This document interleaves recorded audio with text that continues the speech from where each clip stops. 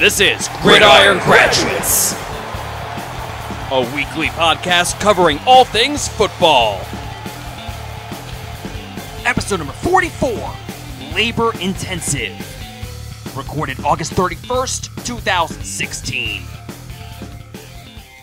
And welcome back, ladies and gentlemen, to another fine episode of the Gridiron Graduates. Bill Rossetti, as always, hitting you guys back up, welcoming you, and glad to have you guys joining us as always. And as always, my co-partner Ian Wharton joining me. My brother, how you doing this week? I'm doing really well, man. Had a good week after week 3 of preseason, so we got a little bit of a taste of what the regular season is going to look like. And obviously, we're about to start the college football season, so I'm doing really well, man. The weather's starting to cool off just a tad down here in Houston, so that's definitely a big bonus for folks that have been here. Know the intense humidity that we deal with, so things are good. Things are definitely good. Yeah, here in PA, it's not as hot as it was either, so definitely starting to feel like football weather a little bit. But yeah, it's hard to believe. It's the final week of the preseason. You know, we got a game going on right now as we're recording, because of course Tampa and Washington moved their game up to Wednesday because of all the potential rain that Tampa's supposed to get, even though it's pouring in Tampa now. But they're still getting the game underway. But after tomorrow, it's full speed ahead to week 1. We're 8 days at the time of this recording from watching Cam Newton go up against the stud himself, Trevor Siemian, in the season opener. But yeah, I think the first thing we have to talk about, definitely the big story, and just such an unfortunate news. Teddy Bridgewater, Minnesota Vikings quarterback, out for the season with a torn ACL and a dislocated left knee. It was a non-contact injury, and he went right down, and the players were clearly distraught. They went to him immediately. Ambulances came, and they wound up just canceling the rest of practice. So right from the get-go, we knew it was bad. And sure enough, his season's over before it began. And just terrible, terrible news, because I'm a huge Teddy fan. You know, ever since the draft day slide, I've been rooting hard for the kid. So to hear this kind of news, just really upsetting, really terrible. And obviously the team is really distraught, because, I mean, this was their leader. You know, and they're coming off a division title. Now they got to rely on Shaun Hill to lead this team. You figure they're probably going to go after a quarterback as well, because they did sign Brad Sorensen, but right now, you know, you've got Shaun Hill, you've got Brad Sorensen, you've got Joel Stave. So in all likelihood, they're probably going to try to go after a quarterback just to kind of plug up the hole a little bit, but boy, this just sucks for not just Vikings fans, but for, you know, Teddy fans and just anyone really watching the league. Yeah, it's heartbreaking. Obviously, we're both big Teddy Bridgewater fans. This was a team that we talked about this. This was a potential Super Bowl contender, and certainly an NFC North contender. So, you know, this is gonna be tough, because depending on obviously how the injury, how severe it is, how deep I guess it goes, exactly what happened, we don't have a ton of clarity there still. If it's, from what it sounds like from just general actual doctors that have kind of mentioned this, you know, depending on what it's like, there's a possibility he'll come back this time next year, be perfectly fine. There should be no sort of decline necessarily. Like, there should be no reason outside of, you know, rust and time factors as to why maybe he wouldn't get back to 100%. But as far as physically, a full recovery from what it sounds like should be expected. Obviously, we're going to find out more as time goes on. But that's certainly encouraging. You know, even if he were to miss this year and 2017, Let's obviously hope that that's not the case. We don't expect that to be the case. But if it were the case, he would only be 25 years old. So, I know some people were saying, oh, this is a make or break year for him, or this is the year he has to step up. It's not the case at all. It's not the case. If you heard Mike Zimmer talking about Teddy Bridgewater and his affinity for Teddy Bridgewater, this is an organization that's extremely committed to him.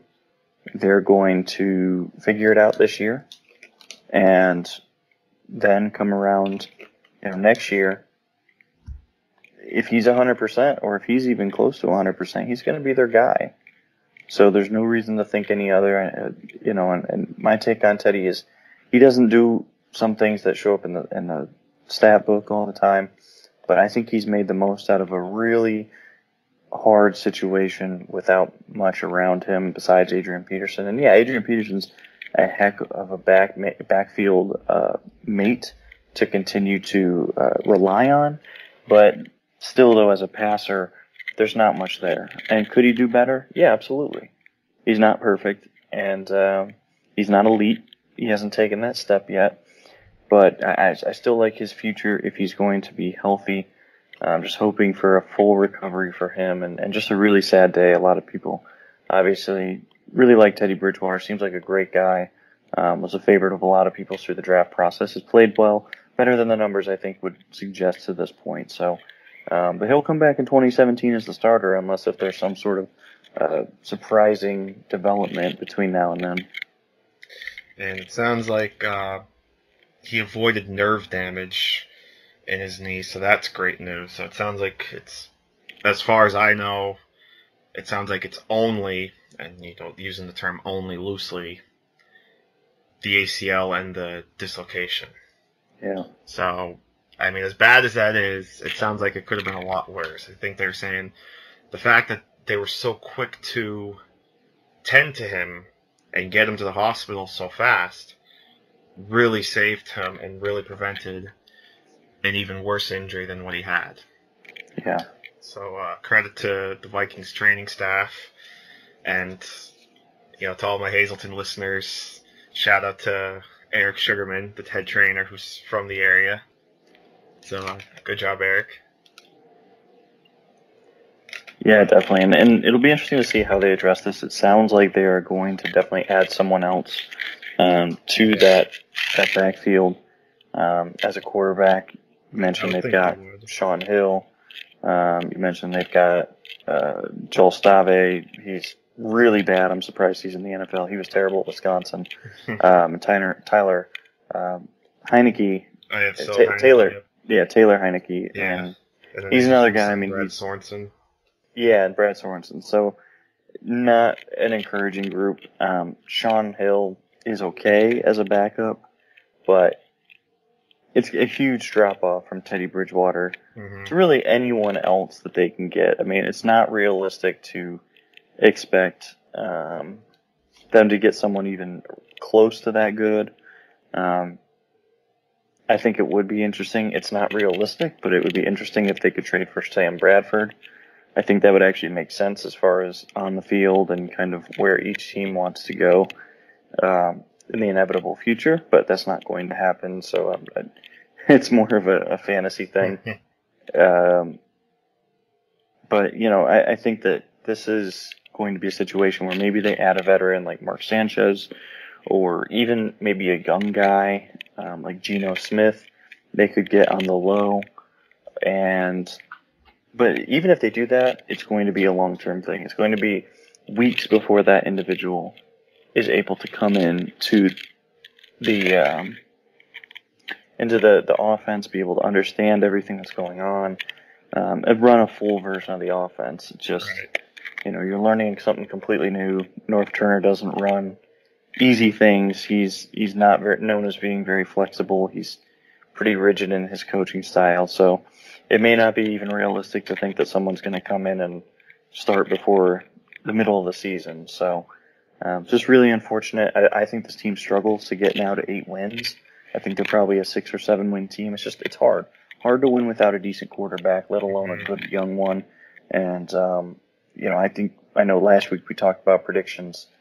I think for the North Division, I'm going to have to go with the Packers now as the division winner. Yeah, I'm with you there. I think I have to switch it now, too. I know people were talking that, the Vikings did all this last year, having thrown the fewest pass attempts. But that being said, Bridgewater at least gave them that bit of a threat at quarterback to throw it. Sean Hill, you're not really feeling that same threat. So it's going to put more pressure on Adrian Peterson. Now, I know he carried the load and led the Vikings to the playoffs a few years ago when they had Christian Ponder at quarterback. But, he's obviously older now. He's got a little more tread on the tires. I don't know if I can sit here and say I'm 100% that he'll find that same kind of magic that he did in 2012, when he rushed for almost 2,100 yards. So, yeah, I'm with you. I think I got to switch to the Packers winning the division, and it makes me feel a little better now about picking Tampa Bay as my second wild card. It kind of opens up that spot a little bit. Yeah, absolutely. But yeah, this is just real tough for the Vikings because, like you said, they definitely were a Super Bowl contender. They very well would have competed in the NFC. Now it's just brutal. I think for them now, the focus should be. I mean, obviously you're trying to win this year. You're never not trying to win this year. But from a front office perspective, I think maybe now you're looking at this and saying, okay, let's do what we can this year, but let's focus on rebuilding, continuing to rebuild, I should say, this offensive line, which is still clearly, or maybe even add another running back. I don't think Adrian Peterson's going to be in Minnesota for long. I think that this is probably his last year there. Maybe they add like a Leonard Fournette or someone like that in next year's draft to succeed Adrian Peterson. So I think that's going to be the focus of that is now, how do we make sure that this environment is perfect for Teddy Bridgewater when he eventually returns? Let's go ahead and talk about another quarterback that's certainly been making waves, and that's this whole Colin Kaepernick situation and him sitting during the national anthem because he feels oppression toward black people, and he feels, it's just, to me, it's a mess. I get where he's coming from, but I think there's definitely other ways that he can go about showing his stance than, sitting during the national anthem. You've even had like other black people or colored people, trying not to sound racist here, come out and said some things about the country or even the song itself. John Legend has come out and said the national anthem is weak, and yet he sings it the best, which, I mean, granted, he's obviously a great singer. There's no doubt about that. So, I mean, yeah, to me, what Kaepernick's doing is kind of silly, and I think it just is another chapter in what's become the really fast fall from grace for Kaepernick, because you're talking just 3 years ago, this guy's playing in a Super Bowl. Now he can't even beat up Blaine Gabbert for the starting job on a team that has a new head coach, who people thought Kaepernick was a better fit for Chip Kelly anyway, but yeah, he's riding the bench behind Blaine Gabbert. Yeah, I mean, this has obviously been a hot storyline, and, most people fall within three buckets, basically. Either you vehemently disagree with both how Kaepernick went about this message and the message itself. I definitely don't agree with those folks.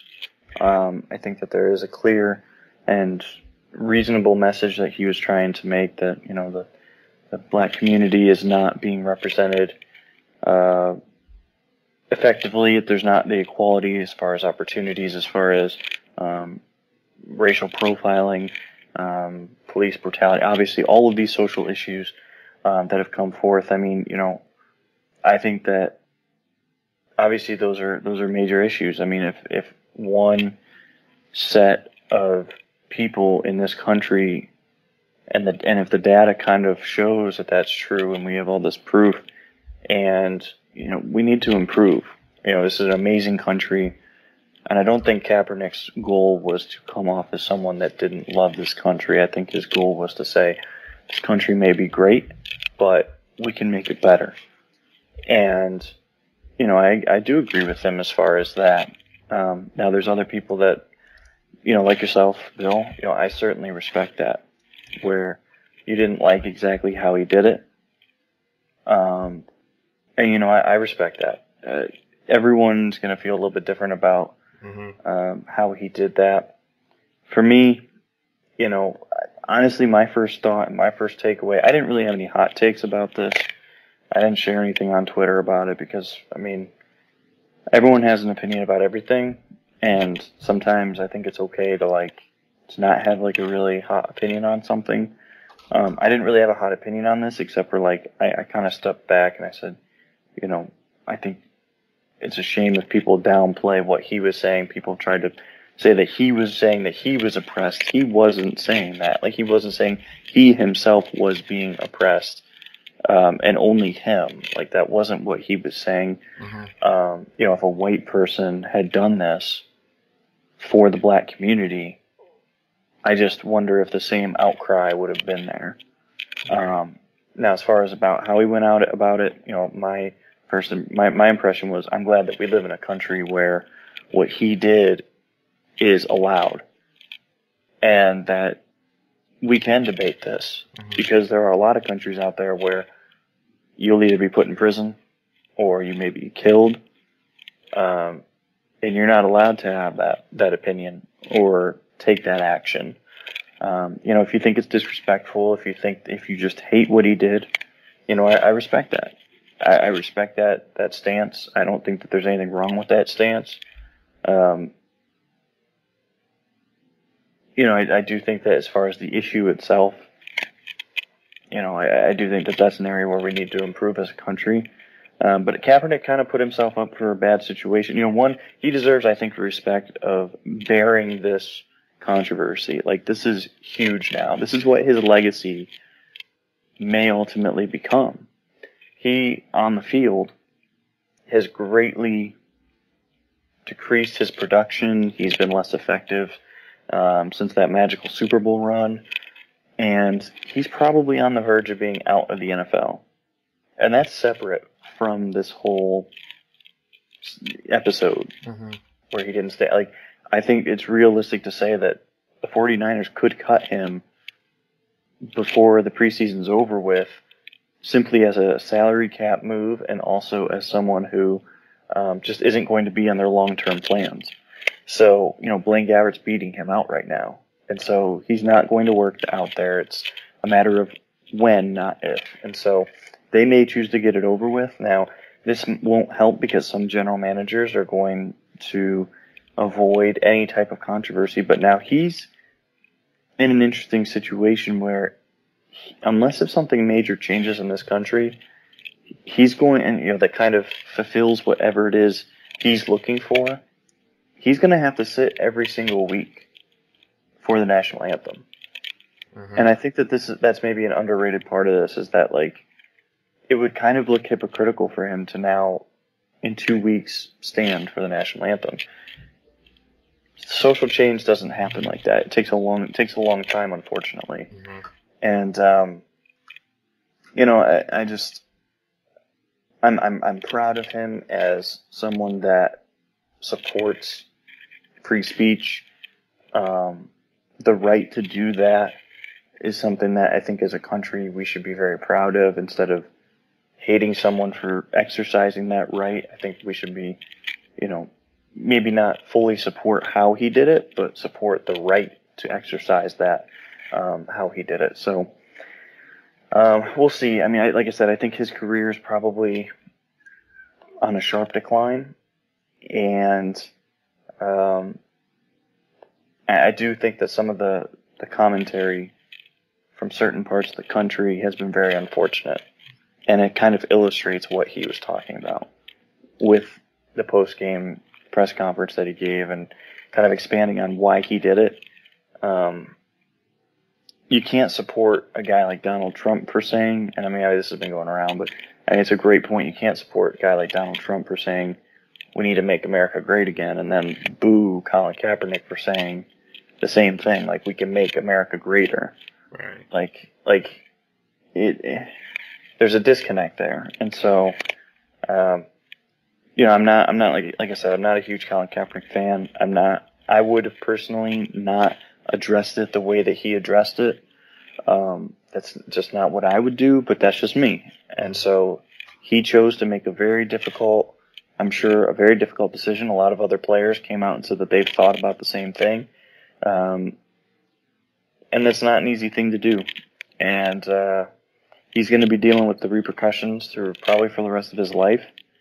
And, I respect that. I respect the strength to do that. So, really that might be like the overarching storyline for the 49ers this year, because they seem to be as bad as we projected throughout these preseason games. So I think that'll probably dominate a lot of their talk, especially if he stays on the roster. Yep. Yeah, and I mean, you brought up some good points too, and I definitely agree with some of what you're saying. And I like how you said, about how he does have the right. You brought up some good points, and maybe I'm being a little too hasty on him, and trying not to get too political here, because this obviously isn't a political show. Plus, I hate politics with a passion to begin I'm with you. I'm with you. But I mean, you're right. The fact that he is able to do this, despite taking as much backlash as he is, it's his choice. He's an adult. If he feels this is what he has to do, then so be it. And we can choose as people to agree or not agree with it. I at first wasn't too thrilled, but I can, like I said, I understand where he's coming from, what his stance is, and that's fine. And like you said, this is kind of the problem this country's run into. This is 2016, and we're still kind of having some of these problems as a society, as a country, And personally, if you ask me, I think we're screwed no matter what happens in the presidential election. So that's just my call. If you want my political opinion, there you go. I hate both candidates. I'd rather vote Gary Johnson, to be quite honest. I will be personally. I like Gary Johnson more than both of the main candidates as well. But yeah, that's, you're right though. That's kind of where we're at right now. And it's kind of like sports is usually a microcosm of society, and we're seeing that in this situation as well. So, obviously we're not gonna harp on this too long. A lot of you folks have been hearing this all week. But we did just kind of want to address it because it's obviously a huge storyline and not something that happens too often. And I'll bet you any money a lot of our listeners just turned off the show, or at least they're skipping ahead, which is fine. But let's move on to actual sports talk, or at least get back to it. Sure. I know that's what you guys are actually listening to us for. This isn't MSNBC or any of that nonsense. But so not much going on in the NFL. Unless you're one of the back end roster guys trying to fight for one of the final playoff spots. That's really the whole gist of week 4 of the preseason. But we have some meaningful games this week because the college football season is finally here. Now, technically, the college season started last week with the Cal-Hawaii game out in Sydney, but for all intents and purposes, the season starts tomorrow, which includes a couple of top 25 teams in action at home. Number 19, Louisville, is hosting Charlotte, and number 9, Tennessee, takes on Appalachian State. And so we're going to go through some of these top 25 matchups, kind of talk about them a little bit. I got my Phil Steele book here, so I'm ready to go. But, boy, I tell you what, normally in a college football season, Week 1 is very lackluster. But this year's Week 1 schedule is loaded. It really is. There's a lot of good teams in action and a lot of top teams playing each other. I mean, you look at Saturday's schedule. You got a couple of top 15 teams going at it. Your boys, Houston, number 15, essentially hosting number 3 Oklahoma. It is a neutral site game, but the game is in Houston. So that's a big one. Oklahoma, of course, a playoff team last year. Houston coming off their win in the the Peach Bowl over Florida State. So that'll be a fun game. Then you've got LSU, 5th in the nation. They'll be at Lambeau Field to take on Wisconsin. And then kind of the nightcap, Saturday in Dallas, number 1 Alabama taking on number 20 USC. We've also got another top 25 matchup, 18th ranked Georgia against number 22 North Carolina. And then Monday night, number 11 Ole Miss takes on number 4 Florida State. Not to mention 10th ranked Notre Dame visits Texas. Number 2 Clemson is at Auburn. Wow. Yeah, it's crazy. It's an awesome weekend for college football lovers. And I mean, there's games every night that you're going to want to watch, even starting Thursday night. And Saturday's just bananas. Lately, in the last couple of years, usually in the first 3-4 weeks, there's only maybe 1 or 2 games outside of your own rooting interests that are like primetime games. Even the one to kick off the season has been lackluster. It's been the last couple of years, it's been North Carolina and South Carolina.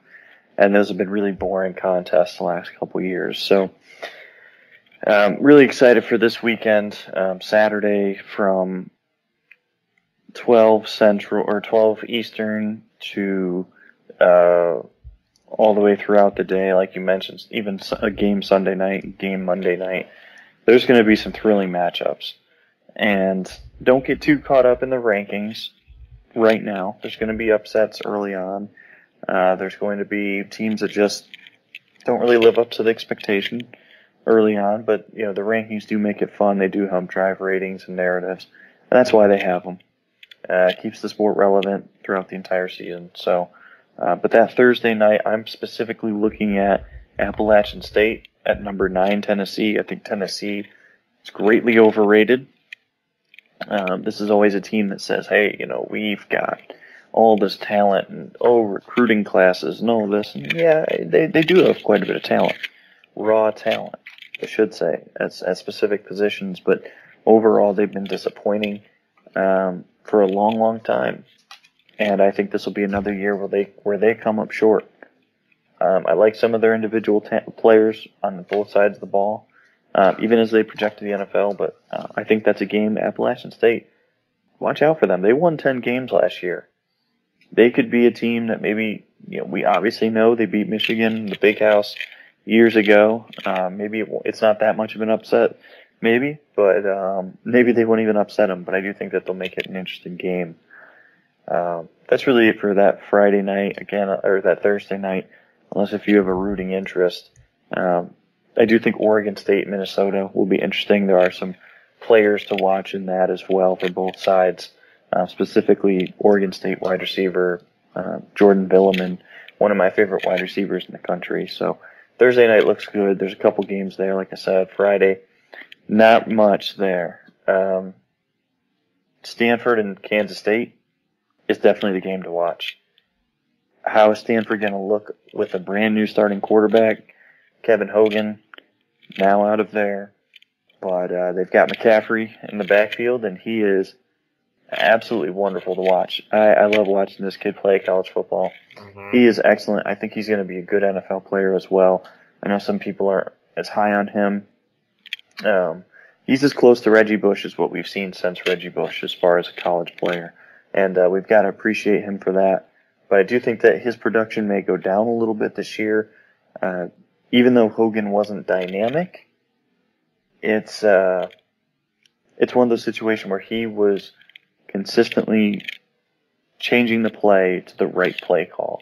When he had to make a pass, he would call a pass. When he had to switch to a run, he would audible to a run. And it's those little things like counting defenders in the box, understanding the offensive line adjustments. That familiarity and that experience really does pay off. And when you've got a first-year starter, those are little things that can add up throughout the course of the season that can cost a guy, even like as good as McCaffrey, yards or touchdowns, just overall production. So watch for that. That's what I'm going to be looking for. Kansas State defense last year was awful. So it'll be really interesting to see if they continue to be awful or exactly what will be the case there. So Saturday, like you said, I mean, you pointed out some of the big ones. Just a huge slate of games. We start off early. Obviously, I'm rooting for Houston. I don't expect them to win against Oklahoma. Honestly, Oklahoma's my pick to win the national championship. I just think they've got an incredible backfield with Baker Mayfield at quarterback, Joe Mixon at running back, Samaje Perine, who might be the best running back in the country. That'll be a great game. I'll be tuned into that. I'll also be tuned into Bowling Green and Ohio State for obvious reasons. Don't sleep on Missouri and West Virginia. I think that might be a great game as well. Hopping into the afternoon, LSU, Wisconsin. LSU, I think, is favored by 10 points against Wisconsin. I would take LSU and bet pretty heavily on that. I think that they'll easily cover that. I think that they're just a much better team. Another big game will be UCLA, Texas A&M. That should be a lot of fun. See Josh Rosen in action. He will be the 2017 number 1 overall pick if he continues to play as well as he has as a freshman. Of course, there's always things to clean up for any young player or any player at all, really. Every player is going to have weaknesses, but I think he's going to have a great season as a true sophomore this year. So that should be a really good game. Texas A&M games are really fun anyways because they don't play much defense, and their offense is usually pretty explosive as well. The game of the afternoon, I like Georgia against North Carolina. There's nothing else on to compete with this. I'm telling you now, you're going to want to watch this game. This might be a barn burner with two excellent running games. You've got Elijah Hood on one side for North Carolina. On the other side, you've got Elijah Holyfield, who's a very talented freshman, as well as Nick Chubb, who's coming back from injury. You're going to want to see those guys. You're also going to want to see Georgia's 5-star freshman quarterback. I think his name is Jacob Eason, if I'm correct. I know I'm pumped to see him as well. I think that'll be a great game. And then obviously in the evening, we hit a couple of other big games. I think Alabama's probably going to smash USC, but USC has a lot of talent. That's going to make this interesting to watch for a little while. It's nothing against USC. I just think that they're coming from a place that's very difficult to compete with.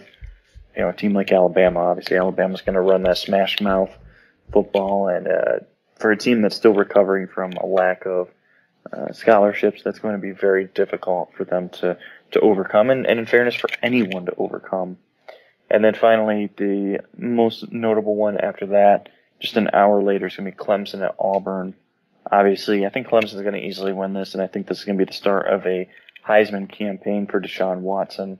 I'd like to see Deshaun Watson continue his development. I don't think he's a franchise quarterback prospect, like a guaranteed one, I should say, at this point.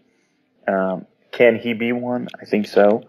But, you know, similar to Jared Goff last year, I think he's more in like that Jared Goff class than like the Jameis Winston class, for example.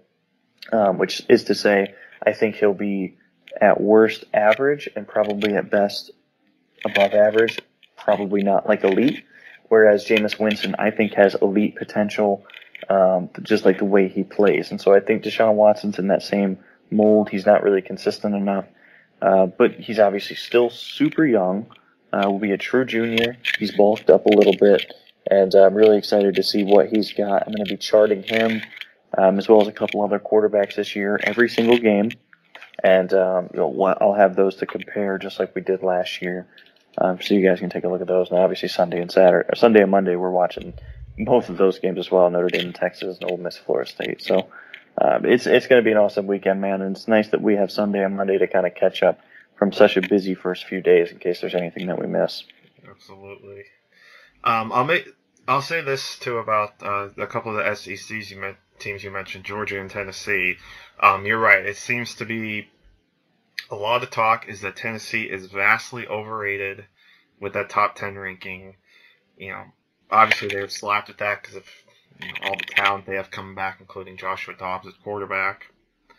But I took a glance at Tennessee's schedule and Georgia's schedule, and I can definitely see why people think Georgia could be a sleeper to win the SEC East over Tennessee. One reason is Georgia gets Tennessee at home on October 1st, and Georgia does not have to play Alabama. Well, neither team plays LSU, but Tennessee, they do get Alabama at home, but they still have to play Alabama, whereas Georgia does not play Alabama at all this season. Their only road SEC games are Missouri, Ole Miss, South Carolina, and Kentucky. Florida, obviously, always the neutral site game in Jacksonville. And then they've got Auburn at home. So, whereas Tennessee, they've also got to go to South Carolina. They've got to go to Texas A&M. They close at Vanderbilt. They've also got Florida at home. Florida's another preseason top 25 team. So, at least on paper, looking at the two schedules, Tennessee does seem to have the tougher schedule.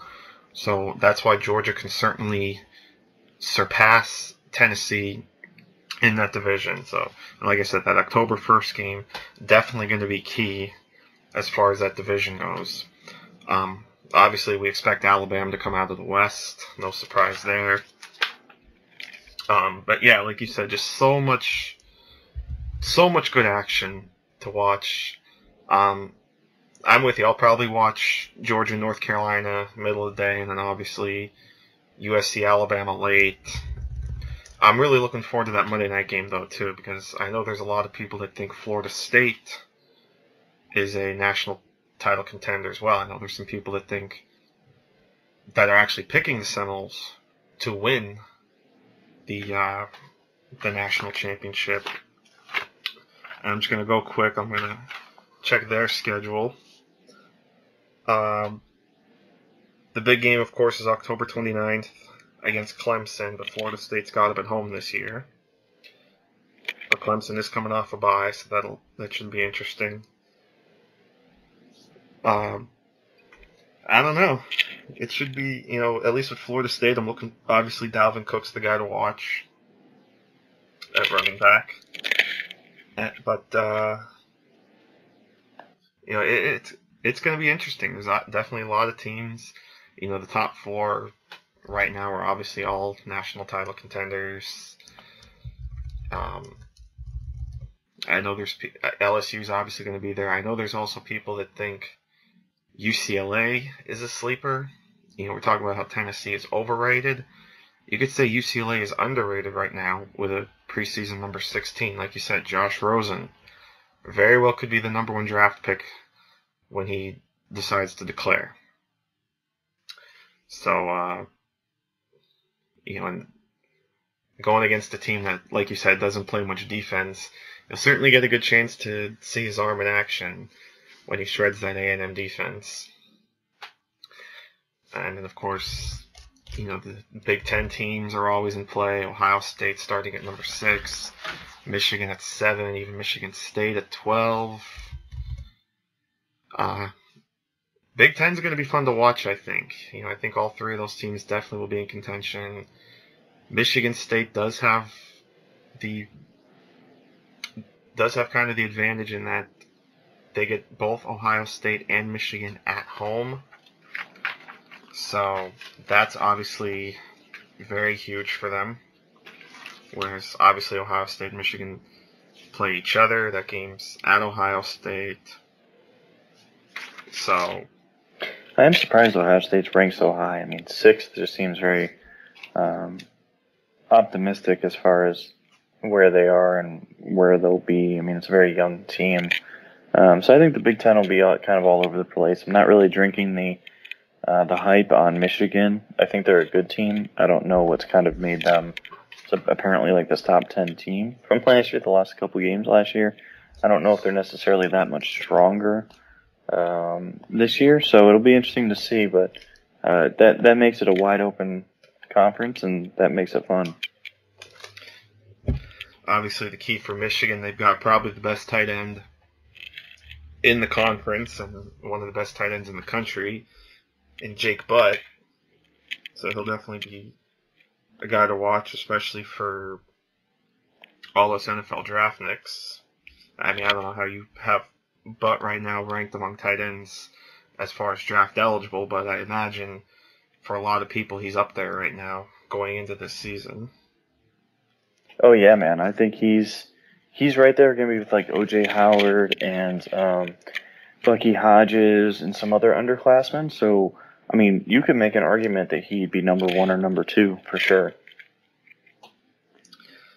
And I'm just looking at Michigan's schedule right now. They don't play a road game until October 8th. So they'll be nice and cozy at home. 6 of their first 7 games are at home. You know, they're not on the road till October 8th, and then they don't go on the road again until October 29th against Michigan State. They only play 4 road games. So that's why I gotta love some of these power conference teams, I guess, in the way they make their schedule. And then, of course, you know, I'll be rooting for Penn State. They've got Kent State this week. And then they renew an old rivalry with Pittsburgh on September 10th. So that'll be fun to watch. And then September 17th, hopefully get some revenge on Temple. I'll say this, too, going back quick to Tennessee. I'm really looking forward to that game against Virginia Tech in Bristol. I think it's going to be so cool to see a NASCAR track transformed into a football field. I can't wait to see that. And, you know, you mentioned Bucky Hodges, so, you know, it's obviously going to be a game that draft guys are going to watch because you got Hodges, one of the top tight ends. I'm sure people will be looking at Josh Dobbs over at Tennessee, so it'll be interesting. You know, there's definitely a couple ways, but like I said, just the fact that they're turning a NASCAR track into a football field, to me, is just so cool, and I can't wait to see that. Oh yeah, for sure.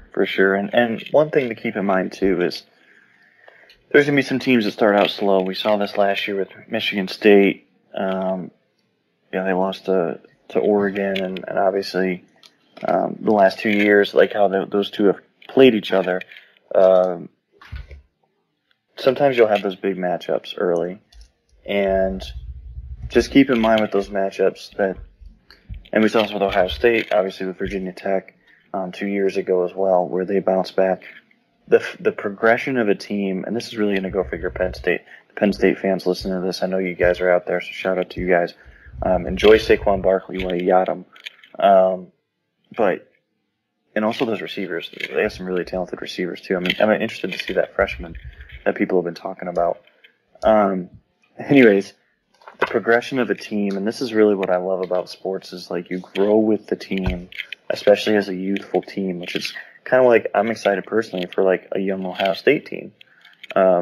We were loaded the last couple of years, but like seeing a team grow from freshman and sophomore to becoming experienced, really good players, possibly go on to the NFL. That's really what I love about this game. The NFL is a little bit different. You can still have that affinity for players. Obviously, you can have them for a lot longer. But in college, I don't know what it is about college football, but it makes it so much more special at times. So don't be too discouraged if your team comes out slow out of the gate. Things can change quickly. They just got to get hot at the right time. You need development at the right time of the year as well. So just keep that in mind if you're a fan of a big team or if you're a very young team as well. If you're like a big name school, like for example Houston, if there's any Houston fans out there, we're probably going to lose against Oklahoma. And it's not that Houston's a bad team. If Houston loses, I don't think they should drop in the rankings. They should be expected to lose against a team like that. that's credit to Oklahoma. And so, it's a long season, and buckle in because it's going to be fun. And that's why, people will knock the ranking system of the college football playoff, but, obviously the nice thing, and this was a nice thing about the BCS too, no matter how much we hated it, they don't do their rankings until midway through the season. They allow the teams to prove themselves over the first month and a half, settle in, and then we start to build the board and start to see who's putting themselves in position to play for the national title. Like you said, preseason rankings, it just makes for good storylines. We could sit here and say, oh yeah, we have, these top 25 matches. I mean, obviously they're good teams on paper going in. That's why they're ranked, but, we gotta play it. I mean, look at last year. Auburn was, 6th preseason, I think? And then they barely squeaked by Jacksonville State. And they stumbled a 6-6 finish, I think, before the bowl game. Mm-hmm. So most of that too is because of how awful their quarterback play was. We all fell into the trap of Johnson, I believe his name was, and we were fooled, plain and simple. But but that's what makes college football so interesting. There's always going to be those high-ranked teams that plummet. There's always going to be some team that comes out of nowhere, that wasn't ranked in the top 25, that could climb into the ranks. I mean, Iowa was that team last year. Yep. They're poised for another big run this year, too. If you look at Tony Pauline, he's a draft writer. He's very well connected to the NFL, especially when it comes to the draft and where guys are going to go drafted and whether they declare or not. He had a bunch of Iowa defensive players projected as draft picks here in the preseason. So he's expecting big things from that unit, and I think the NFL is as well. So there you go. And Iowa's starting in the top 20, so they've got a good start. So we'll see. It should be interesting. I'm definitely looking forward to it. Can't wait to get the college season started and kind of start. It's odd to say we're starting to prep for the NFL draft already too, but it's never too early. That's right. I mean, we start early. I start looking at guys week 1, and you start taking a notebook of kind of where they're at in their progression, and then you're looking for improvement throughout the season, or you're looking through consistent level of play, or so it starts right then, man. I mean, I'll be sitting here all day, enjoying life, and with my laptop out. Actually, I'll probably be on my desktop so I can have a couple games going at once on that. We just got a new desktop. Nice. Yeah, really excited about that. So it's been fantastic for watching football. I can watch 3 games at once and still have a little tab for notes and stuff. I'll probably only do 2 at once. 3 at once is impossible to really get that 3rd game. Yeah. So I'll do 2 at once. I'll probably watch Ohio State and Houston to start the day, and then throughout the day I'll have a big game on, and then also maybe a smaller game where I'm just watching for one individual. So as far as the scouting aspect, it's a busy weekend. But hey, I would have it no other way. Absolutely. I was just kind of quickly going through, the first couple weeks of the college season, looking for some big matchups, and I just came across Ohio State, Oklahoma in week 3. I've also got Michigan State, Notre Dame that week. So there's some good games. It's really that's the nice thing about what this college football playoff did as well. It's caused these Power 5 teams to go out and schedule tougher games because they know if they win these games, it boosts their shot to make the playoffs. Especially if they're playing these higher teams. Like Ohio State, Oklahoma, for example. The winner of that game is really going to put themselves in the driver's seat for one of those 4 spots. And speaking of the draft, we're getting word now, officially, it's been unofficially official for the last few weeks. That sounds like it'll be officially official tomorrow, that Philadelphia will host the NFL draft in 2017, which means I am now starting to plan to be at the NFL draft next year. So my goal now is to be at the Senior Bowl in January and now the NFL draft in April. Will it happen? Who knows? But right now that's the goal, especially with the draft being in Philly. So it's just a couple-hour drive for me. Yeah, man, I'm definitely hoping that you can. The draft would be, first off, just an incredible opportunity. Second of all, and I definitely recommend, if anyone can ever go to the Senior Bowl, you go from Sunday and you can leave after Wednesday. I highly recommend taking part.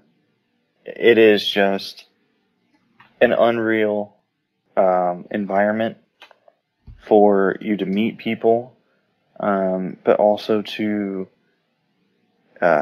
become comfortable with that type of setting. It's a very unique setting, and it's unlike anything else that that we have access to, whether it be media people or whether it be just scout on Twitter, whatever you want to call yourself. Mm-hmm. Non-NFL personnel, I'll put it that way. This is the best access that we have, and I highly recommend anyone trying to make that trip, do it if you can. If not, it's okay. It's understandable. It's a lot of money. You got to schedule it early. If you're going to rent a car early. Get your hotel taken care of early. Split rooms if you can. It's going to be expensive to fly in there just because it's a local airport. You can always check surrounding airports, maybe drive in. Like if you can fly in Sunday morning, if you have to drive a couple hours to Mobile, that's perfectly fine. I usually miss the weigh-ins. I usually don't worry about the weigh-ins.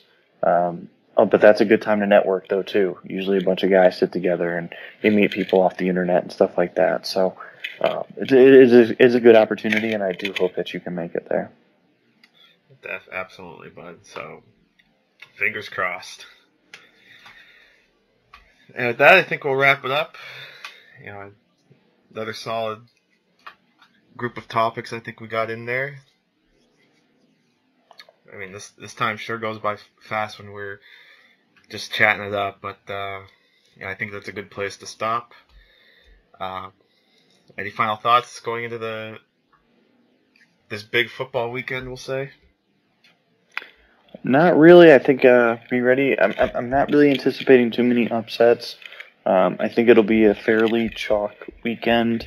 But I am watching for Tennessee. I think that game's going to be a good one. I don't think they're going to lose, but I think Tennessee is going to start off this college football season the right way by giving themselves a heart attack because Appalachian State's nothing to laugh at. I think they're a good team.